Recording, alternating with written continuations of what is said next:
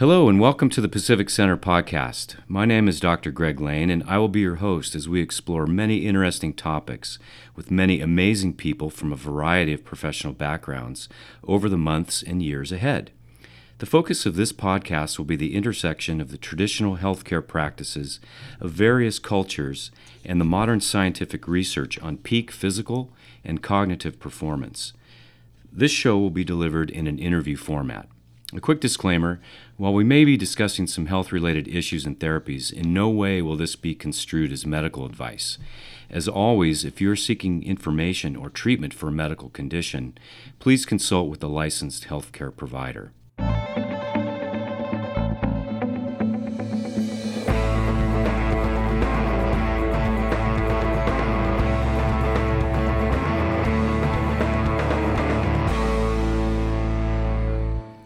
Our guest today is Brian Bradley.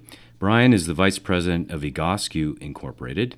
Brian is on a mission to help millions of people learn how to live healthier, pain-free lives and achieve complete fitness. A frequent speaker at industry events, he presents, consults, and conducts training with corporations, organizations, and nonprofits on the topics of chronic pain, healthy living, and high-level performance. His clients include the Tony Robbins Companies, Bulletproof Radio, YPO, the Seattle Study Club, and the NFL. Brian has been studying true biomechanics and human anatomy using the Egoscue method for more than 25 years. As the posture pain performance coach and motivational speaker, he has spoken in more than 15 countries promoting a myriad of healthy principles for achieving success in all areas of personal and professional life. Brian believes that real and lasting change can happen when we commit to health as a lifestyle. His postural training, fitness experience, and engaging personality get people of all ages moving and digging deeper to get their best results. Welcome, Brian. Thanks for coming in today. Thanks, buddy. I'd love to know who wrote that. Well, I pulled it off your website, so thank you very much. Somebody's lying, maybe. I don't. Before we dive right in, I also want to introduce someone who's near and dear to my heart, the president of our college, Pacific College of Oriental Medicine. Jack Miller is joining us in the studio today. Jack is a licensed acupuncturist in his own right, as well as an extraordinary human being and educator. You have a doctorate in education. He's always on the cutting edge of programs related to health and human performance and is leading us as we forge new programs in human performance and healthy living in general. So welcome, Jack. Thanks, Brian. Thanks for joining us. Really appreciate it. I'm a big fan of Egoscue. I've been doing it for 13 years, so it's a treat to have you here. Thanks for teaching at the college, too, you and Paul. And yeah, it's great to have our students be able to get a little bit more of this. It's too easy when you have great students like you do. You know, they're very interested in taking their minds and hearts to the next level, so it's an easy thing for us to roll out Egoscue over there. So, Brian, why don't you give us a little bit of a background? Give us some history on the Egoscue method. How did it start? I know it started from Pete Egoscue. Thanks for bringing the books here. We'll give those books a plug, too. But of course. Why don't you give us a little bit of background? Yeah, the very simple thing is I ran into Pete in 1991, and the authentic story that really turned me on to what the method was all about when he was explaining how he first saw what the human body could do. So he was a infantryman running officer in Vietnam, and I have to apologize to the military if I just messed that up, but yeah, that's what you get. So he's a Marine over in Vietnam and basically taking a bunch of guys through the jungle, and first guy raises his fist up like you've seen in all the movies, and everybody drops. Yeah.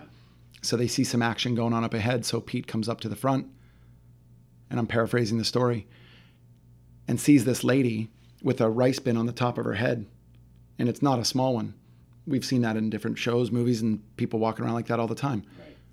But she takes it off, squats down, gives birth to a child from the squat position, stands back up, wraps the baby back up, wraps it around her, and picks up the rice bin, puts it back in her head, and walks away.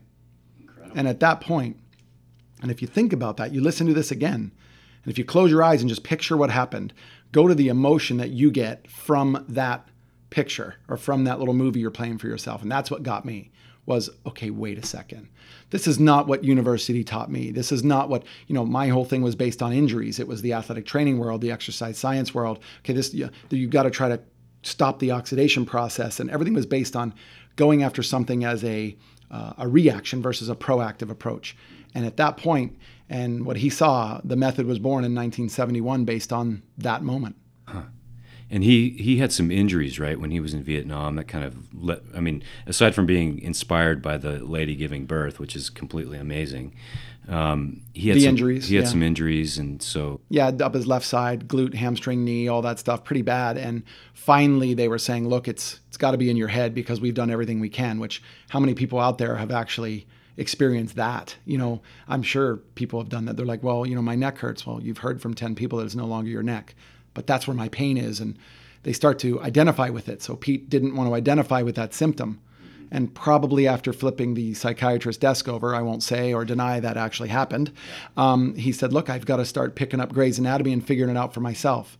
And those of us in this room, if you picked up Grey's Anatomy, it's not the easiest comic book to read, right? Like you're going, okay, wait a second. There's a little bit easier way to learn anatomy. One of them is to go to school. But secondly, you could do this from software and stuff that's out now. And he just started putting things together saying, okay, the ankle bone is connected to the knee bone's connected to the hip. It was really that simple. And those injuries, along with that reactionary emotional response in the jungle, are really what built the method. Mm-hmm. And so presumably he recovered fully from his injuries, right? Yep. Okay. And he did it himself. And that was the key, is that it freed him up. So again, he's a big psychological, emotional, understanding kind of guy. So for him, it was change your mind to change your body. They don't come to us and say, boy, or the client will come sometimes and say, man, I really hope you can get me well. Yeah.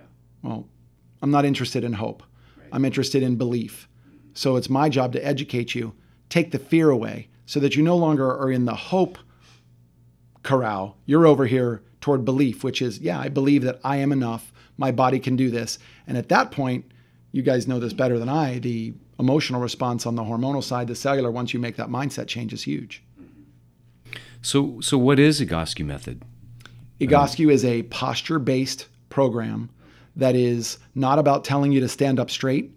It's about allowing your body to become more of a hip-driven athlete. So think about that. At 80 years young or at 13 years young with scoliosis, our job is to get your pelvis as balanced as possible. Just like this table, nothing would be standing on it if the legs weren't solid. So the legs are, in my opinion, equating to the hip, not our legs, because our legs will compensate based on the hip being dysfunctional. So if somebody says, well, I have a labral tear in my left hip, what can I do? Well, what we can do is we know that's an objective finding or an objective change to the joint. From our standpoint, we want to make sure that the rest of the body, the whole body connection, doesn't start the compensatory process. And that's what we're trying to stop.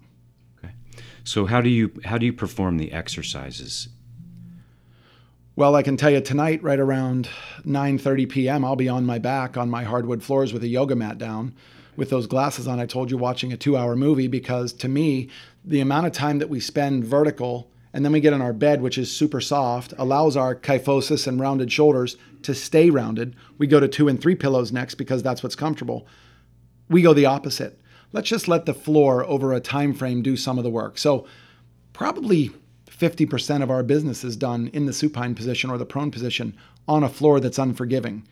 And the benefit of that is that it's the ground reaction force is pushing back up against you, because believe it or not, and I don't know if the listeners understand this, but very simply, when you lie down on your back, the floor is now pushing back against you. As your gravity is being settled into that floor, you're now taking your upper back, or that, oh man, my neck and my shoulders and my mid-back, they've been achy all week, or I haven't been able to make authentic decisions because I'm fogged in some way.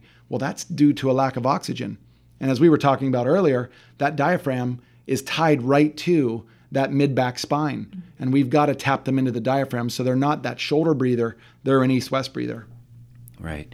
So many of the exercises are done in the supine position? Mm-hmm. Okay. And you do have upright positions too, right? For sure. I would, if I had to say what's the majority, it's kind of a tough one, but on your back or on the stomach would say, we'll just call those the same. I'd say it's a 50-50 between sitting and standing being a group and lying down on your back or stomach. Another group, we're 50-50. Okay.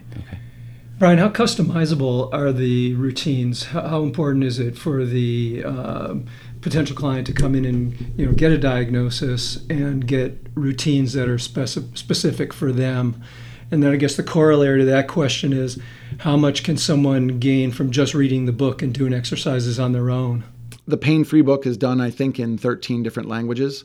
We have millions of people who have read that book and have never stepped into our clinic. And literally the testimonies, if you see them on Amazon, are 4 and 5 stars across the board. And that book's been out 21, almost 22 years now. And we haven't changed it for that reason, because it's that iconic book that just says, when you're hurting, look for the red, white, and blue book that says Pain Free.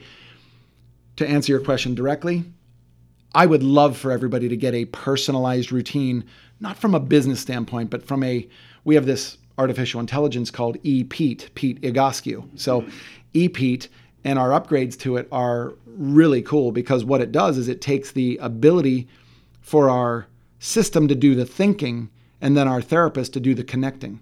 So one of our taglines is connect and correct.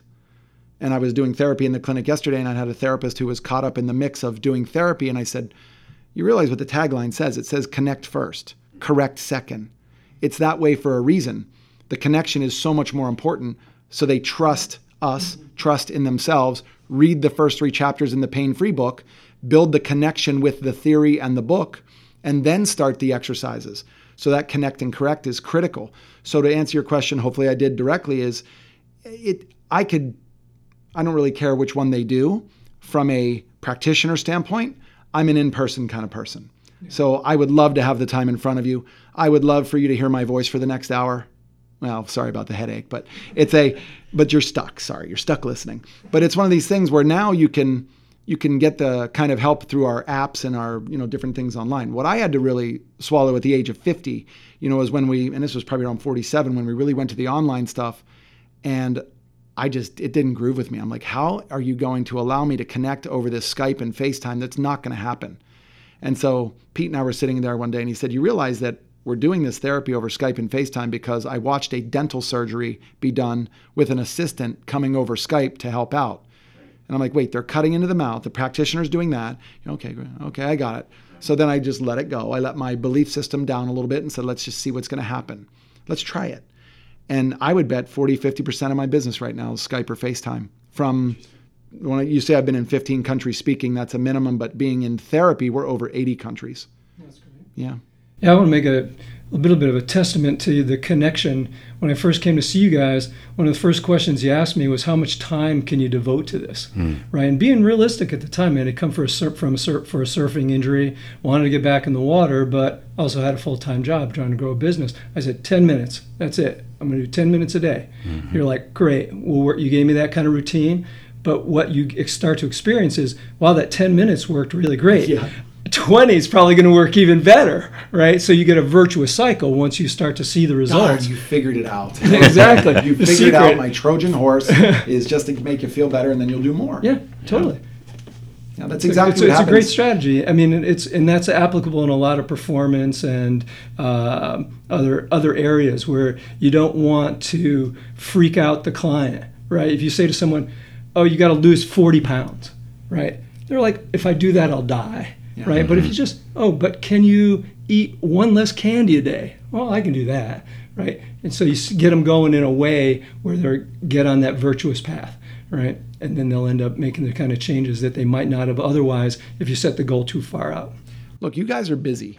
And as we sit here talking about this, I don't think about the way that I sit or stand or anything like that. My body should be able to sit rounded over like this if I wanted to. As you and I were talking about race cars earlier, you cinch those 5-point harnesses down, you're not sitting up straight, right? But that's the position your body should be able to get to and then recover. So our listeners are out there saying, okay, what can I do to actually feel better now? Well, we're going to provide that, in the show notes and stuff. I'll give you guys the exercises that they can at least try Egoscue anywhere, anytime. 3 standing exercises. They'll do a balance test first, and then I'm going to give them the greatest abdominal exercise ever at the end, which I really think that we should do while we're here, just so that the crowd can get a good chuckle about how miserable we're going to be by the end. Okay. It sounds good. I'm thinking as you're talking that we only have one body. Each of us, the human body is basically the same structure, and so I'm thinking of the correlation between music. There's only so many notes, but yet there's so many different pieces of music and infinite possibilities. So how does Egoscue differ from some of the other movement or postural techniques that we have in our, at our disposal, like Alexander technique, or even Tai Chi or Qigong, Feldenkrais, all that stuff, Pilates, gyrotonic? So what's the distinction? Well, the first one is Pete Egoscue is still alive. That's the first distinction among a lot of them. So a lot of the originators are no longer around, and it actually affects, the quality of stuff. Like, what happened with Pilates. There's 20 different types out there, and I'm not saying one's good or bad, but if you find an amazing Pilates practitioner, you contract them and you keep them close to you, because there's some amazing stuff that can be found with that. Well, fortunately, the founder of the method is still alive. He's very active. He's 70 some years young. I'm not sure if he's 70 or 90. No, but honestly, he's a beast, to be able to see what he's able to do. Living in Florida now, he's like a teenager, right? Because he's moving so well compared to a lot of people that go there. And I used to live there. I know what's walking around. And Pete walks around with such a huge personality and introduces them to the method. So getting back to the multiple postural things that are out there, our job is just to make everybody else's job or treatment programs easier. Like if you said to me, a more directive question, Brian, how does Egoscue relate to acupuncture? Yeah. Bottom line, I've done acupuncture, had it done multiple times to me. I still don't like that needle in the base of my big toe.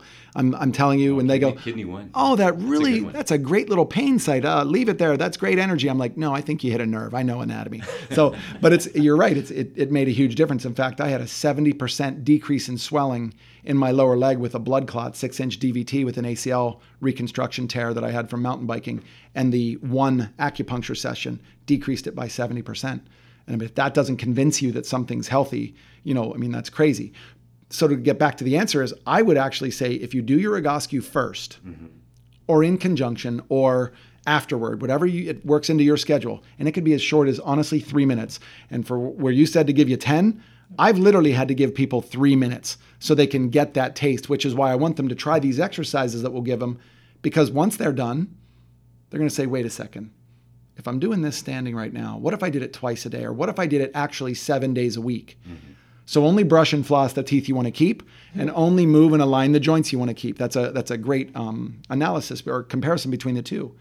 So when we look at this kind of stuff, my job is to, and Egoscue's job in general as a company, is to support every other treatment program that's out there, because we don't look at ourselves as treatment therapists. We're really convincing you that your body is enough from the emotional, psychological side, through questions, through active listening. And that is a critical point. The active listener versus you and I sitting here. And while I'm talking to you and giving you an answer, if you weren't actively listening, you already have 2 more questions in your head. You're just ready to ask them right away. Right. Well, you're not really engaged with me if that's what it was, which you're not, by the way. He's actively listening. So to get to the... Jack. Yeah, Jack, for sure. Test after this one. Yeah, they'll be tested, especially the spelling and the pronunciation of Egoscue. Thank you. E-G-O.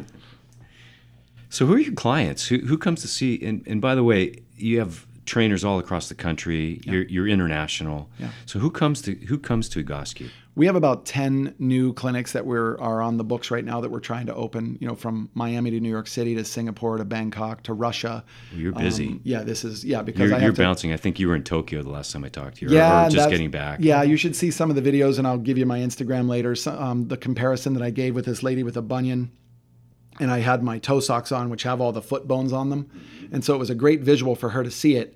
And at that moment, she had her aha, my little bone is being pushed over here. And then the reason I know that we got to her is she said, well, why is it pushed over? When they start asking a question like that, they're really engaged in the process versus going, well, can you fix it? Yeah. Can you fix it lays all the responsibility on me versus let's engage them in the process. Because remember, nobody knows their body better than the person living in it. You know yours, and I know mine. So clients of ours are from all over the world. We had a young lady in yesterday with scoliosis, the age of 15 to 18. And I think you'll find this interesting. Her mom's sitting on the couch and my therapist was doing the work over here, and I saw the scans. Didn't even introduce myself. I go, hey, what's going on there? You have some scoliosis going on. Still didn't introduce myself. And the therapist, Caroline, was there, and she just smiles like, okay, here it comes. And I said, hey, what's the great thing about you having scoliosis?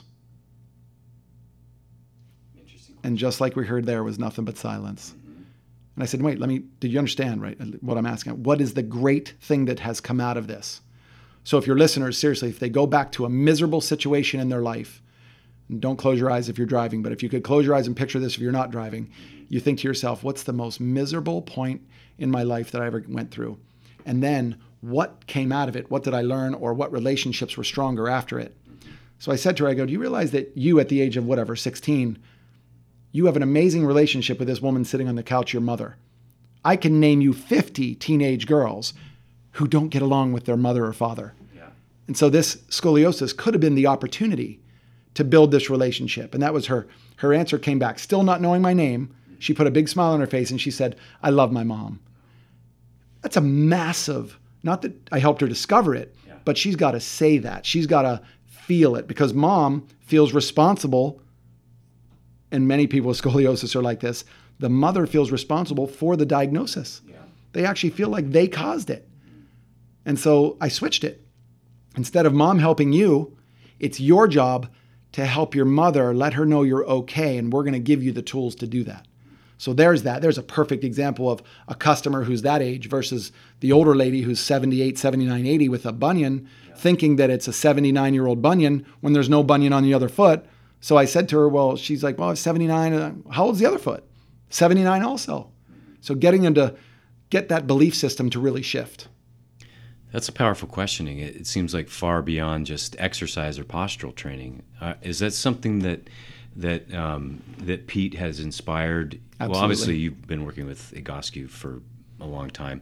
Is that something that's really cultivated in your trainers to get into the, yes, I tell them into the optimism and at first you're going to develop a third eye, almost like where you see things that other practitioners or you didn't see before, like something where close your eyes, look in the mirror. And again, your listeners can do this. Stand in front of a mirror tonight in the least amount of clothing possible. It's your house, shut the blinds, whatever. Get in front of that mirror and close your eyes and then open it. And what's the first thing that you see that you think is off? Forget about you thinking that you're overweight or fat, F-A-T. In my opinion, it doesn't exist. I'll give you that later. It's are my shoulders level?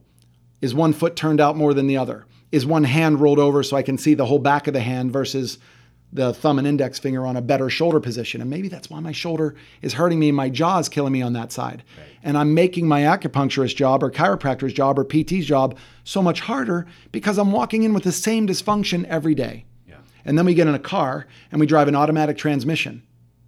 I think automatic transmissions should be gone. You should only have to drive manual transmissions because at least your left leg has to do something. Oh, just keep me off the road when everyone's driving manual transmissions. Can you imagine how many clutches? If my left leg actually seems to turn in a little bit, if that's from the habit of using a clutch for so many years. I'd rather have it turned in a little bit than turned out. Oh, yeah, so, okay. That turning out is passive. Yeah, like when I see somebody's foot turning out, that's why when we say during the exercises, get your feet straight, please get your feet straight, 5 degrees in if you have to. That traps your pelvis and hip. And whenever I see somebody like this, I just go,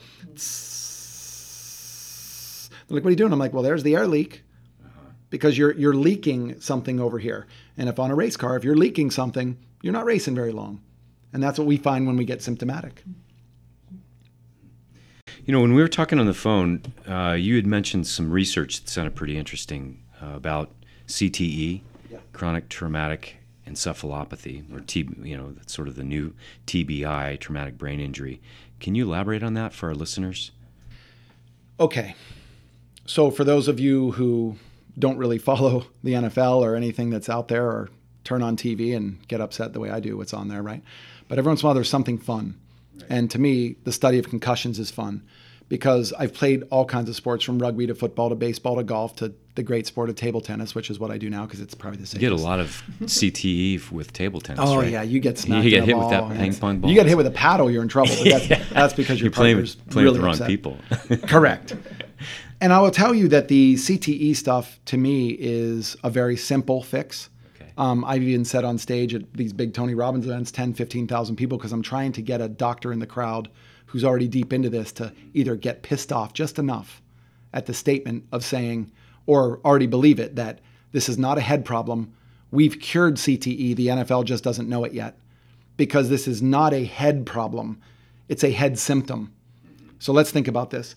You guys understand the pulse more than anybody else as it relates to the cerebral spinal fluid, the pulse. You guys know how to measure that better than anybody. But under the visual scans, you can actually see in certain CT scans and stuff where they're actually seeing an accumulation of the toxic proteins and the cerebral spinal fluid just sitting at the frontal lobe of the brain. And what happens when water starts to sit in a puddle for a while? It becomes bacteria full. Yeah, it's just not going to be healthy. You're not drinking it. So this is happening at the brain level. Why is it sitting there? Because the pulse that allows it to go up and wash the brain and nourish everything, if your head and neck are here, and what I'm doing is that rounded shoulder, one shoulder lower, and then your head goes forward and cocks off like this, and now you put a football helmet on, and you want to treat the head, you're playing a sport that's going to give you a concussion. But if your body's in the right place, the other 23 hours of the day, then most of our football players don't have symptoms like this because, I can name one as Junior Seau that was just a long gone and, good friend of ours. And I remember the exact moment when they mentioned that on the radio that he had passed. But even he knew, and you could see the behavior coming up to that. And I watched news footage of him, 15, 20 years ago, and he said, "We're warriors. I'm sure this is going to really hurt us later on in life, but it's the fun of it. They just get addicted to the game." Well, our job, we've taken this on ourselves. Nobody's asked us. We just said, look, we've got to help organizations who really believe that the cause is coming from somewhere else. So I think it's the Cleveland Clinic. They've actually put out some studies or some announcements that they believe it's the whiplash of the neck.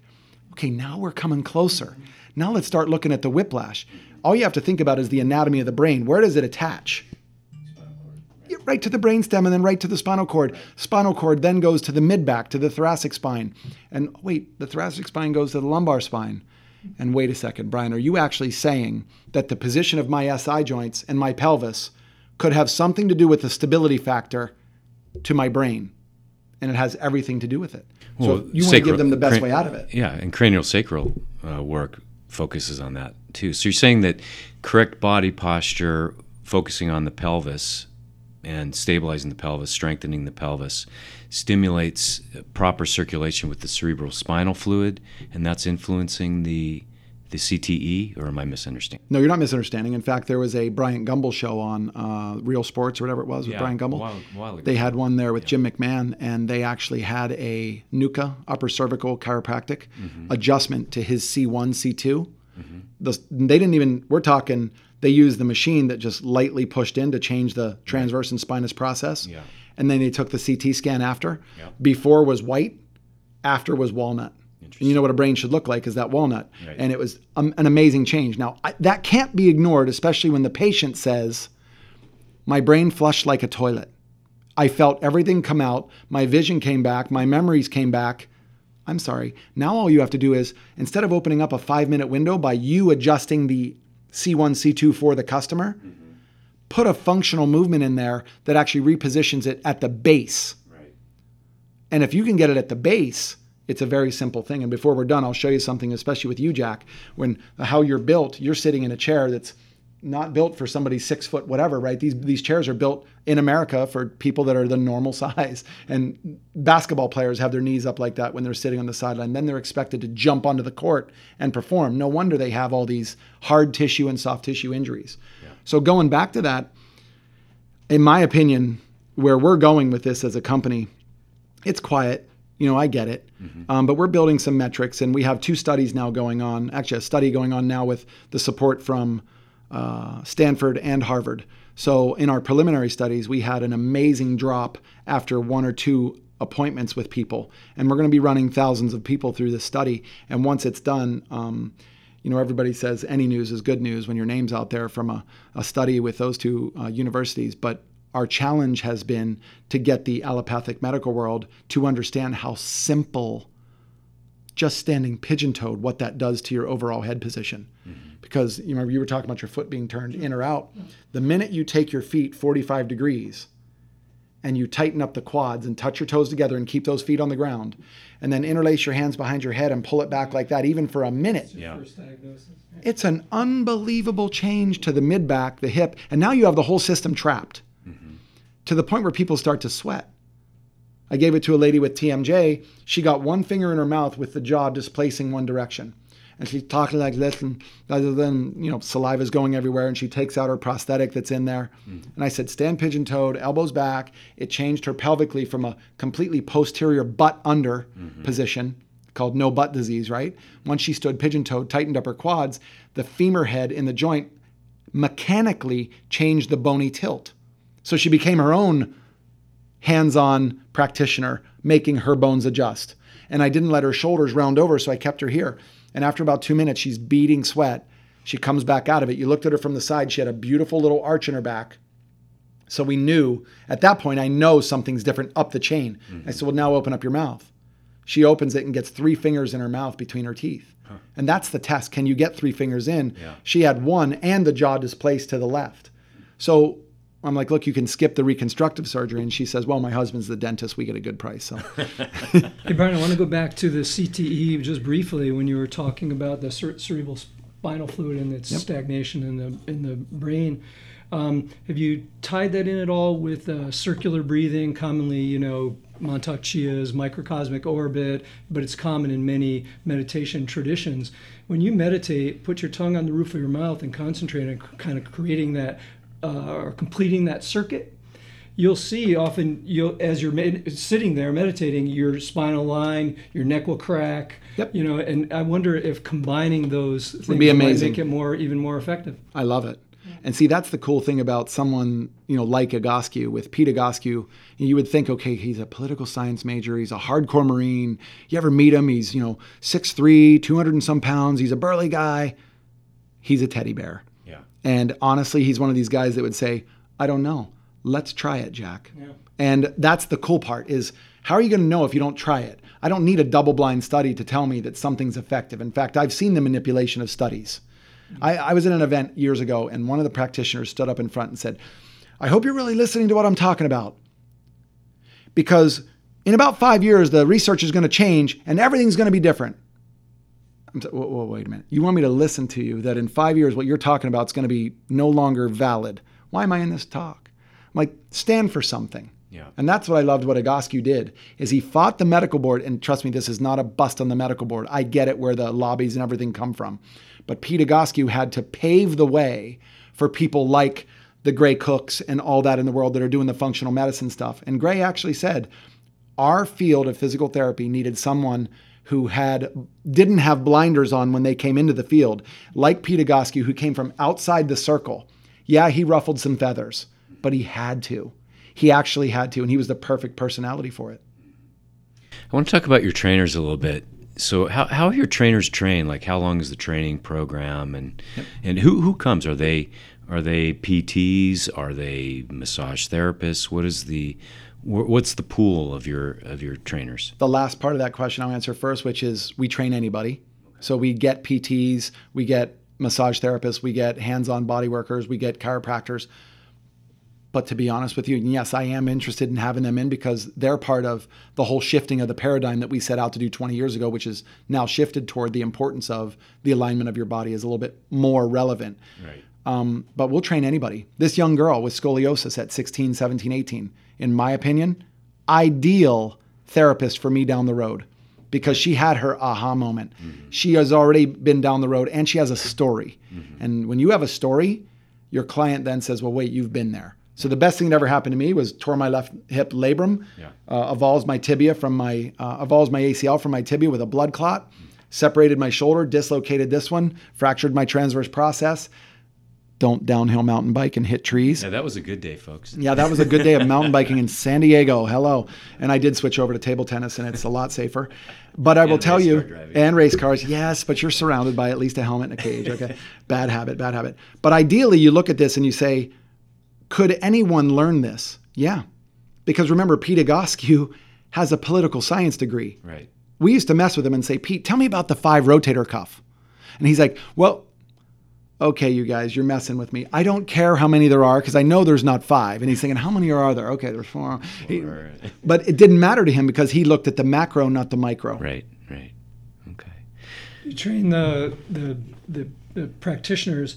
to watch out for any contraindications? Are there any pathologies where you wouldn't do a particular exercise? Yes, and that's that's by listening to the customer. That active listening will tell you something doesn't feel right. Like if I gave you guys something that hurt, you'd say, this doesn't make sense. If I gave you something that was hurt, where you're going, my quads are burning because you're having me stand on one leg, that's the difference between work and hurt. Once you educate them into we're on your side and we want you involved in this therapy process. For example, a degenerative hip. You've seen people come in with a degenerative hip, their foot turns out a little bit, they form a bunion on the inside of the foot because the foot's pushing off on the inside. But when they go to hit their heel on the ground and then they're coming back through mid stance, and then as the leg goes behind them, they don't get that scissor movement of hip extension. Instead, when the leg goes behind them, the body says, they start to swing the whole hip and rotate like this. They go right hip, and you put them in front of a mirror, you use their phone. I love the visual. So I use their iPhone to film them walking and say, please save this. It's a great tool. Because next we're going to take you through 3 exercises. And I love the shock value of, okay, you don't believe me? What if it's 1 exercise? Yeah. And then I film them with their hands on their head like this. Yeah. And then they look at the hip. Wait, I know it was hard to hold my hands back like that, but you told me I'm rotating and scooping. I'm not doing that now. Yeah, but you can't walk around Encinitas with your hands on your head. Right. Okay? If you lived in LA, I guess LA for sure, that's normal. I get it. Venice Beach, yes. Yeah. But you're right. It's from a getting the customer out of their own way is a little tough because I've had customers come in and say, I've spent $500,000 on my back. Guy yesterday flew out from Louisiana. He's here for the next 6 days. He goes, I bought a one-way ticket and I'm not leaving here until I'm pain free. And I said, great, that'll be at the end of today. And he said, wait, what do you mean? So he gave him 2 exercises. And then I asked him the stupid question, which is, well, how do you feel? Yeah. I feel the same. No, I know that's not possible. Right. And I asked him that on purpose. Right. I said, hold on, Greg. I said, Greg, let me ask you a better question.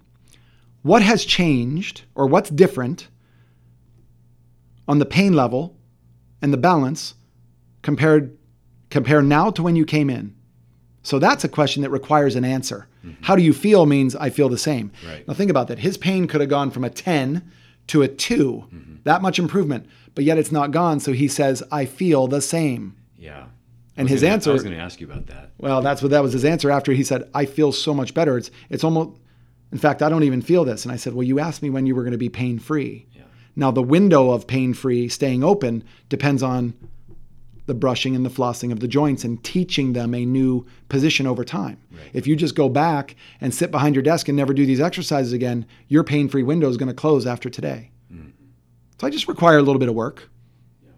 Yeah, we get that a lot in acupuncture. I mean, any body therapist is going to get that. Your patient comes in, the pain, unless it's completely gone, they don't think you've done anything for them. So I was wondering how you impart that or how you bring them to the awareness that there's some change. And obviously, if you can get the pain to go away, that's... You have to hit them with the neurolinguistics, that NLP stuff, which is you're not tricking them, you're asking them a better question. Right. What is different? What requires some thinking, some instinctual thinking from their heart, some thinking from their head. How's my knee? I can't believe it. And then when they say, I can't believe that it's gone, I said, well, why don't we test it? Let's go walk up 2 or 3 stairs. Yeah. Oh, okay, it'll come back. Right. Are you sure?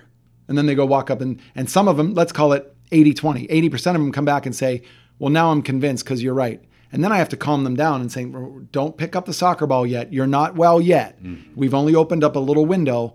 I'd like it to be a huge sliding glass door to the backyard that you've really opened up. So let's give you a compelling future versus just how do you feel in this moment. Right. But that moment is a little snippet of what's to come. I want to ask you a little bit about your own personal experiences. I know you are a race car driver. So how's that helped in your racing? How's the work? How's the Egoscue helped? Let me just be clear. Is that a fair question? Don't insult Danica Patrick by saying that I'm an actual race car well, driver. You like to race cars. Yes, I like to. Yes, I drive very spirited, let's say that. And I don't do it on the streets. That's why we go do this in closed courses, because I think that driving fast on the street is absolutely crazy, especially in SoCal when, the fastest sometimes you're going is 18 miles an hour or 10 miles an hour on the highway. Or less, exactly, sitting still.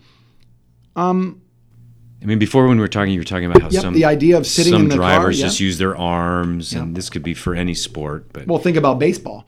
You would never tell a pitcher to throw a 90-mile-an-hour fastball with their arm. You'd say this has to be a hip-driven rotational movement, driving into the ground to let the tip of the whip go to throw the ball. Golf club, TPI does that kind of stuff. Excellent when they're talking about bring that pelvis through, let the club head be the tip of the whip, and then hit the ball. But your pelvis is already down line as long as you're rotating and not that sway slide. So as it relates to race cars, any kind of car, you're driving pretty spirited. You take a corner, you're coming into a corner, say at 100.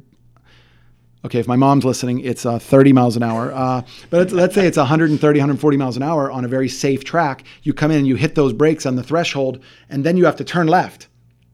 Well, as you know, Jack, you don't want to just turn that wheel with your arms. Right. This has to be, again, I would tell the race car driver, G-forces are G-forces, just like football. Let's get your hip to do the steering because it has to be rooted from somewhere.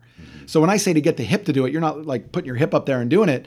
You're so stable in your seat and your pelvis is so stable and balanced that now your abs can kick in, your shoulder can kick in, your trap and rotator cuff and the rhomboid and the serratus anterior with the trap can work like a force couple to go, oh, you want me to do this and you want me to do this. Yeah, I want you to turn the wheel. And your body's flying all over the place. But it's flying all over the place when your body is not stable enough to do it. Which is why they call it racer's fatigue. A lot of people are like, wow, I must have had bad seats. No, you had the same seat that you had yesterday. Your body's in a different position today, which is why I would say, let's do these 3 or 4 exercises to align our bodies, to give us a more stable foundation, to allow us to be more rooted at the ground. So what I was going to show you earlier is I would tell you to sit posterior in a chair, and then I'm going to move you around like this, and you're going to see that the body kind of just moves like a scarecrow blowing in the wind or something, or like a maypole, that's doing all that. When we roll your pelvis anterior to put the arch in your back, and I didn't say arch your back with your back, it's forward tilt of the pelvis, engage the psoas, the iliacus to hold you there, pin the shoulder blades together, and then I hit you again. It's going to be like trying to push a tree over because the roots are now so much more stable to the chair. So how much you think you guys, well, Jack probably knows, but how much you guys paid for these chairs? Give me an idea, because they were built by the lowest bidder. Oh, yeah, these are not special chairs. Well, let's change, right. Let's just call them a $10 chair. And then over here, we have a $10,000 chair for you. Good job, Miles. Which chair is better, Miles? And you deserve it, Miles. But which chair is actually better? It doesn't matter. How about we give you a $50,000 butt to take to the chair? So no matter what chair you're sitting in, you don't get punished. And by the way, save the $10,000. Don't buy that chair. Invest it, let it compound, feed your family, all that stuff, instead of saying, I'm so fragile, I need to be ergonomically perfectly correct in my chair. No, have some faith in the human body. Yeah. Once you provide it the right stimulus, it'll come back. Yeah, we've just bought some of the stand-up desks for some of our employees. So what do you think about those? I mean, is it better to stand up every once in a while? Do you have the receipt?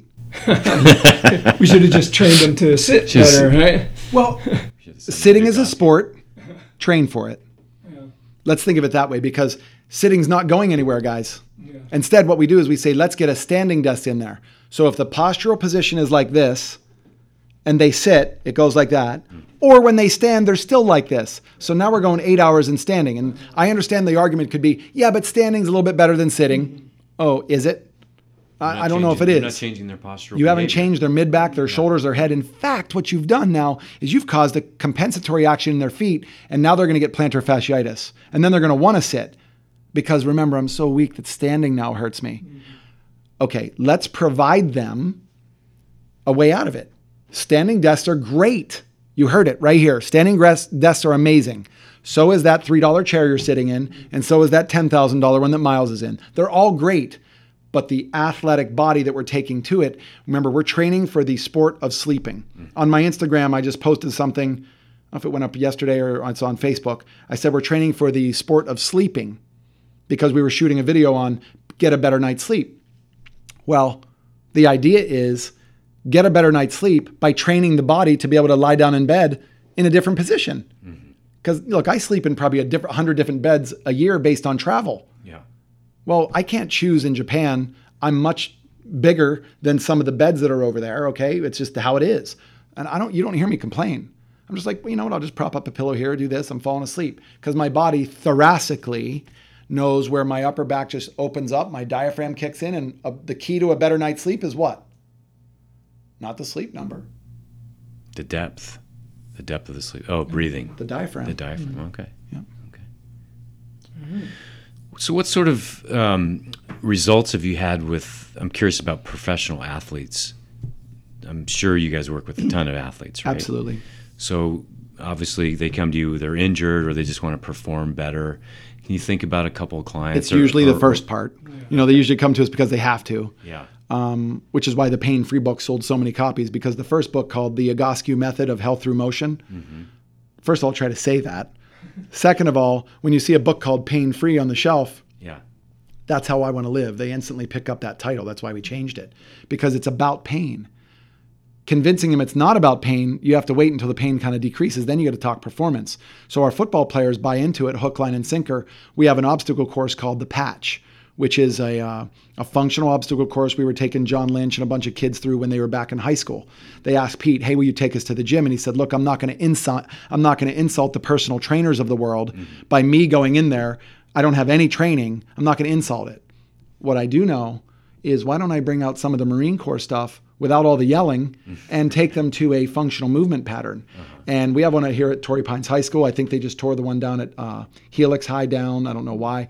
They have them over here in Coronado has a couple, in Point Loma. But our mainstay one is here in Torrey Pines. And we have an indoor one that people can use, and it's roto-molded and blah, blah, blah. That's our performance end, and really, really gives us that. If you can actually take an athlete, get them more posturally sound. Let me change that. When you get them posturally sound, because I don't do if, it's when it happens, then we move them into something like The Patch. Now you're really speaking their language, but yet I'm accomplishing the same thing. But if I would have given it to them on day one, they may not have had such a great result, because their compensatory issues may have taken over. So we're looking at the structural therapy first, and then we're going over here. So when you get your Egoscue done first, and then start moving through your other modalities, you get so much more out of it. So I saw a picture of it. Bill Stump, great guy, by the way, our first advisory board member for our Masters of Science in Health and Human Performance. So, Bill, if you're listening, thank you very much. Showed me some pictures of this, and it's kind of like a low altitude obstacle course. Yeah.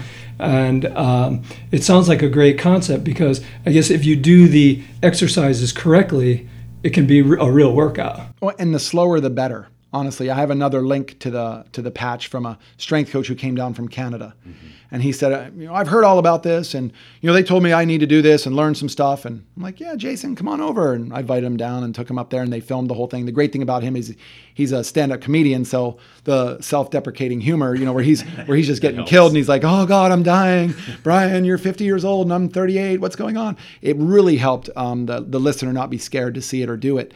And there's an open invite. When somebody, if anybody listening wants to come up and try this thing out, then just get a hold of the clinic in Del Mar. We'll be there. We'll for sure do it. Yeah, they do it twice a week now, and if I get more people, we'll do it every day. Awesome. Like, it's a game changer. And cool being on a public school, and we have a sign up there. We have one at Oceanside too. The one at Oceanside's great, and the different guys up there that are doing it. And you want to meet a bunch of kids they'll renew your faith in the younger generation. Nice. Meet the kids at Oceanside High School that play football and do some training up there with. There's the Pow Pow family. I mean, some of these kids that are coming out, I just said, guys, you realize that you're making me fall in love with teenagers again, when I just hated you guys for so long, and it was I have a 16-year-old, and I can attest to that, because he played. My son goes to La Jolla High, but he played the Oceanside lacrosse team a while back, and they were great kids.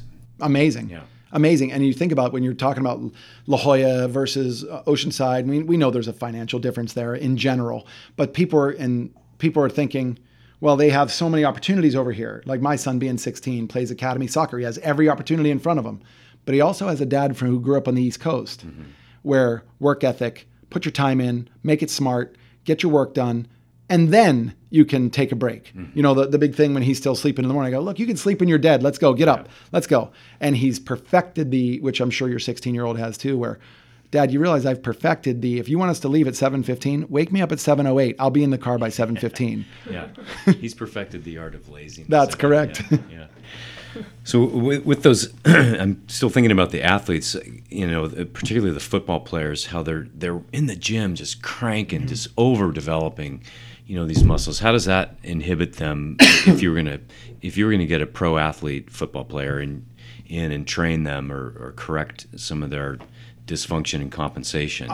Excuse me, I'm a huge fan of the gym, by the way. Okay. So the way Egoscue looks at training in the gym is, in my opinion, a game changer. Mm-hmm. And I'll show you that thing again when you're sitting. I would do most of it sitting. Mm-hmm. And people are like, wait, he's a stand-up football player. If you can train the pelvis, the legs will fall back into a better position. So when you squat down, you're lower now on the offensive line than your defender, and low man wins. Right. So when they're in there, I know what the meatheads are doing. They're doing all this stuff. I've watched my kid. Yep, I've watched it. They take this whole academy team. Let's go to the gym and train together. And then they get a trainer over there. Yeah. And one of my good friends started all this stuff.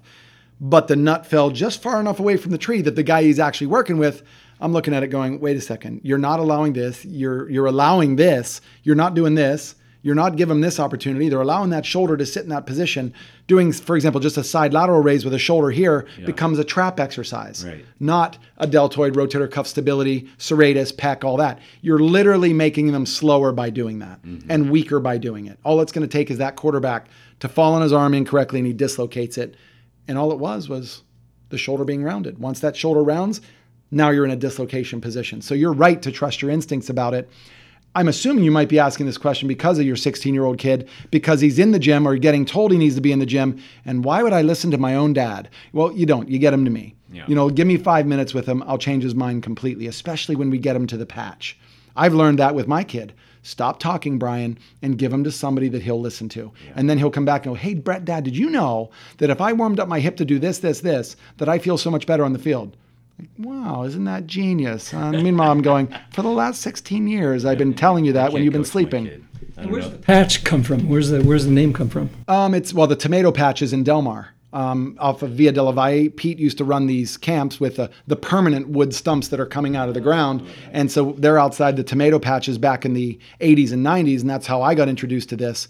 And it was amazing. We'd be running through 1 to 2 feet of freshly tilled soil in these fields, and then and the cool thing was I had 50, 60, 70-year-old men and women, husband and wife, along with their kids now who were 40, 38, and then their grandkids were also in the workout. The cool thing to see the generations go through this. And it was all about getting a little dirty and not going to the gym and camaraderie, which is, by the way, one of the greatest things that CrossFit has done.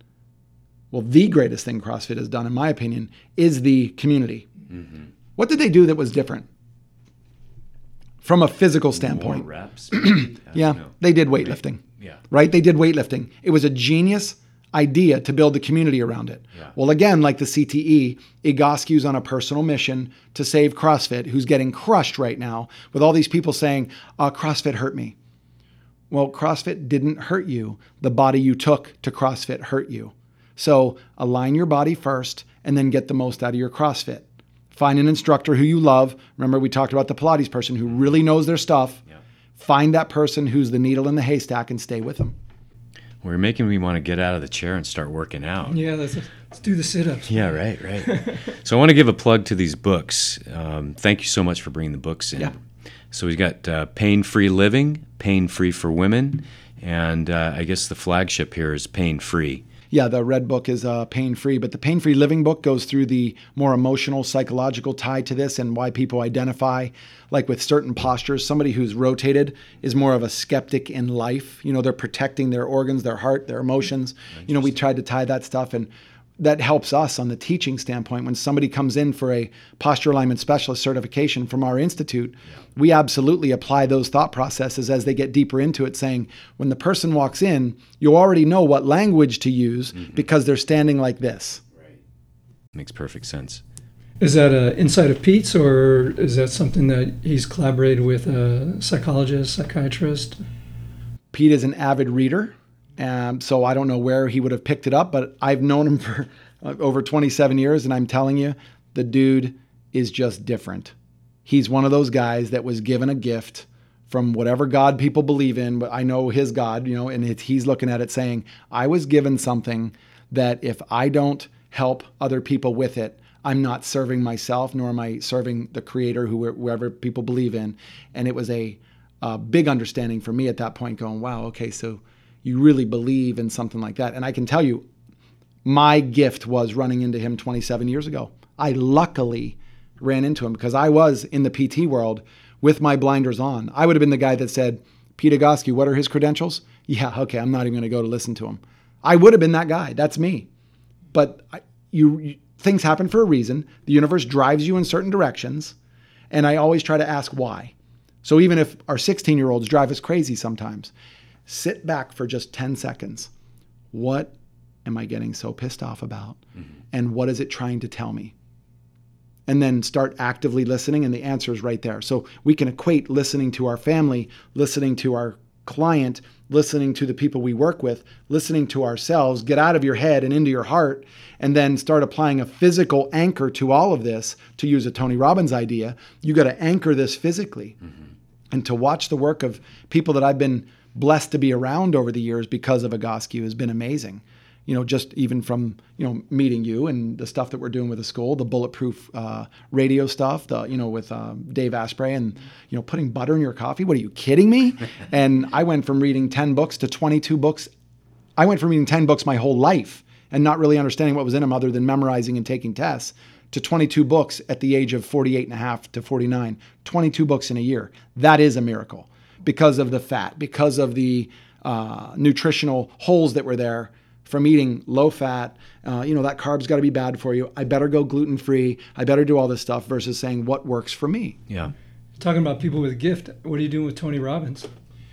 Yeah, a lot of stuff. There's that guy is, he's the $700 million, soon to be $1 billion man, and it has nothing to do with money. The stuff that guy, yes, listen, I know there are people might be like, it's just not for me. I understand that. Then don't go. Yeah. But I will tell you, I've yet to run into more than maybe one or two people who just said, yeah, it's not for me. I don't like how he swears on stage or whatever. Okay, get over it. Right. There's worse things in life. But to see what he's done contribution-wise, just the amount of people he's feeding, the Underground Railroad stuff that he's doing, where he's interrupting child slavery, sex slavery, the stuff that he's doing, the way people are donating to this, he matches it. He'll be at a business mastery and say, okay, 3,000 people, let's do this. They'll raise $250,000 and he'll match it. And it costs like $6,000 to save one or two kids. All right, let's do the math. Think about how many people they can save now. And that's run by some ex-Navy SEALs, Marines, who are now saying we're on a mission. And they're using their skills to go out and extract these kids and shut down operations. His focus is that direction now, not how do I make money off of motivating people? Because he's not a motivator. He's a strategist. What's the big picture for Egoscue? What does Egoscue look like 10 years from now? Well, you mentioned Bill Stump. Bill is the CEO of Egoscue. I thought it was a very brave move for Pete Egoscue over a year ago, almost 18 months ago, to bring on somebody from the outside of the family who came in with such a diverse business background from men's and women's health and Rodale and all that, had really nothing to do with us. But to watch him, listen, he's a little bit older than I, right? But I'm looking at it going, to watch him grow up with Egoscue and to listen to his language and to watch his actions, and he's doing it himself. That's what really sold me. The dude is doing it and living it himself. Now, either that's to learn the method better to be able to apply the business to it, or he's really seen the value, and I like to believe it's the second part, because I've watched some of the emails and they've just changed in language and tone and emotion, and it's kind of fun. It's like watching a teenager. Bill, I know you're older than I am, but sorry about that. It's like watching your teenager going, wow, something's really resonating here. And the more time that he gets to spend around people like myself and absolutely around Pete Egoscue, is you start to learn that once you're infected by Egoscue, a good infection, it's one of those things that you can't really stop. Like if somebody said to Jack, it was years ago that you came in for therapy, but it inherently makes sense if I said, Jack, let's do some emotional stuff. Let's do some motion building stuff and some repositioning stuff for your hips before you get in the race car. You'd go, well, why not? Let's try it. It makes sense. How can it hurt me? My left leg will work better. And by the way, my back won't hurt when I get out. And you'll drive faster. If that's possible, anything to Jack. Go faster. Yeah. Anything to go faster. Well, Brian, it's been such a pleasure to have you here, and we really, really appreciate you coming down and spending some time with us and enlightening us to Egoscue and the wonders and bringing us the books. And for our listeners, get out there and try some Egoscue, and we look forward to more to come, more collaboration with you for sure. You know, I have an idea for you too, is when you want to put this together, we'll do another one based on your listeners putting together some questions like, okay, look, I tried this, and we'll help them out as much as we can. And we'll just bring the questions in and we'll try to answer some questions. That gives us another idea to come back as a part 2. Super. I will tell you that on your show notes, if you don't mind, put I'll give you everything that's in there. I want to be able to give your listeners, the gift of this a little bit, to say, look, go to egoscue.com / we'll put the podcast as the name to recognize it. We'll totally link Yep, and we'll just give it to them. That'd be beautiful. You got to try it. You're not going to know if it works unless you try it. Well, I'm going to be up there. That's correct. I want to try the patch. Dude, it's so good. Yeah. Like, we're neighbors, so I'm gonna come find you. Yeah, and bring your kid, because it's one of those things where he'll say, "Wait a second, my dad can do that and I can't." Yeah. And by the way, hey Dad, look, I can do this, and you, come on, old man, do it. And then you're like, I can still surf better than him. Well, that's what we start thinking. There's going to be the point where they can take us, that. So we just have to give into it. We want to have happen. That's correct. No competition with your dad is how I always say to my kid. You're not in competition with me, bro. Yeah. I want you to be better. Exactly. All right. Thank you so much. Thank you, guys. I really appreciate your time.